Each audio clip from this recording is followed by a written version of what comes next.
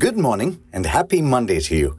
This is the Daily Morning Update from BQ Prime and I'm Mathew. Today is the 20th of November. Here's everything that you need to know at the start of the new week. The big story on the weekend was the boardroom drama that led to the firing of one of the most high-profile tech chief executive officers in recent times. Sam Altman, a huge proponent of the use of artificial intelligence, was fired by OpenAI. The board of the company, whose investors include Microsoft and Infosys, said that it had lost confidence in his ability to lead. But now, OpenAI's biggest investors are pressing the company to reinstate Sam Altman. That's based on a report by Bloomberg. According to that report, Microsoft Corp, the startup's biggest backer with a more than $10 billion stake, is working with investors including Thrive Capital and Tiger Global Management to bring back Altman. As part of the effort to reinstate Altman, investors are also pressing for the replacement of the current board for what some are calling an ill-thought-out coup. In other news, back home, Dabur is planning to set up a new facility in South India within the next year in order to increase manufacturing capacity there. And that's according to an Economic Times report that quoted Chief Executive Officer Mohit Malhotra.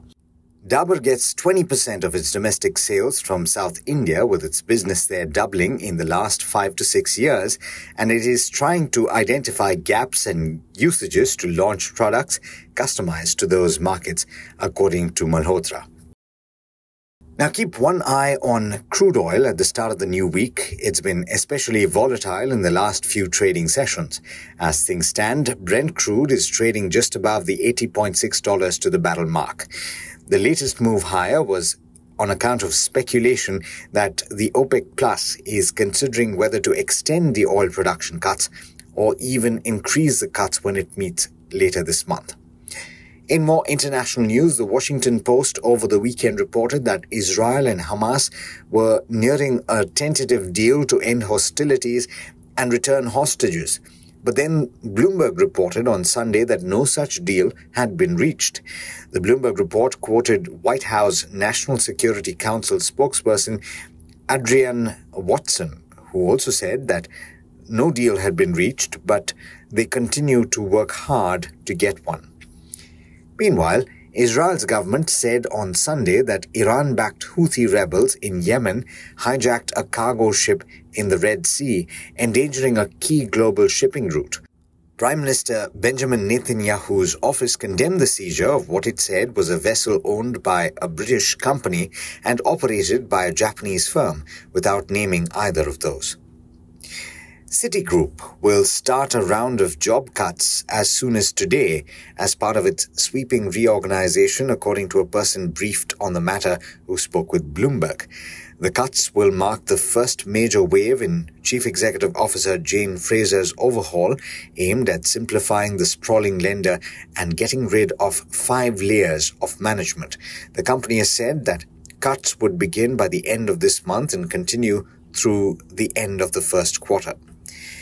In international markets, U.S. stocks managed to eke out gains at the end of last week, and they have now gained for the third week in a row.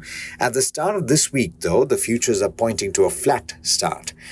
In the Asia-Pacific region, the 3 early risers have started flat to marginally positive. And with that, it's over to Niraj Shah for the trade setup for the day in India. Morning, Niraj. How are we looking at the start of the new week? Good morning, Alex. And at the outset, from my end, conversations to everybody who's an Indian cricket fan, just had one bad day, and that sealed the fate for the next 4 years. Let's hope we come back stronger on a big day.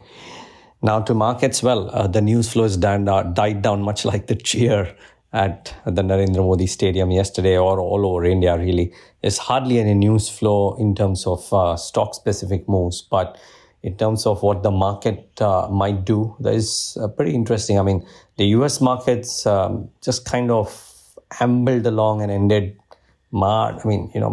flat really, if you will. But the low yields are a big trigger for the up move despite the banking weakness. The only issue that I see is that we now have a near 3-week up move continuously, and that may prove to be a profit-taking trigger. So there are opposing factors at play is the point I'm trying to make. And much like last week or last Friday rather, we might well have banking or BFSI staying quiet maybe, but IT continue to take the lead if the large caps have to move higher. Financials have had a bit of a rough outing, and you don't know if that is, especially NBFCs, and one doesn't know if they will recover from that shock per se in the session today. Let's wait and watch. SBI Cards management has said that they do not see a major impact on the cost of funds. There is a sharp shock that has come into a bunch of others like RBL, AB Capital, LT Finance Holdings, and some others. Bajaj Finance didn't have as sharp a cut, just about 2%. So let's wait and watch what happens there. What about stocks to watch? Like I said, not too much in terms of stocks to watch today. RITES has a small order. Couple of tenders. They are L1 in Mozambique, but one of them is a 300 wagon order. The other one is nothing to write home about. But let's see. Maybe the stock reacts. Remember, railway stocks are in very fine fettle. Titagarh had a 16-17% up move in Friday's session too. So mid caps and small caps continue to rule. The indices are at high. Watch out for RITES today. Dalmia Bharat has a bit of piece of bad news as per the company statement. There's a disruption of operations at Kolhapur and Ninai Devi units in Maharashtra due to farmers' agitation, and there could be material impact on operations. Let's see. This is now crushing season, and it's not a great time for operations to get impacted. So maybe this stock could see a bit of reaction. Not a most liquid stock. Keep in mind, Aurobindo Pharma has said that the US FDA inspection at its facility in Telangana from November 13 to 17 closed with 0 observations and a classification of no action initiated. So that could be positive for this one. So do keep an eye out on Aurobindo Pharma.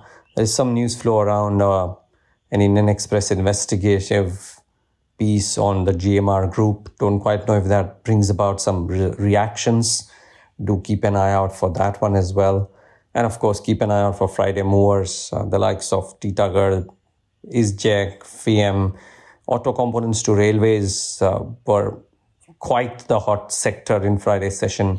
Let's see if that continues. With this, it's back to you, Alex.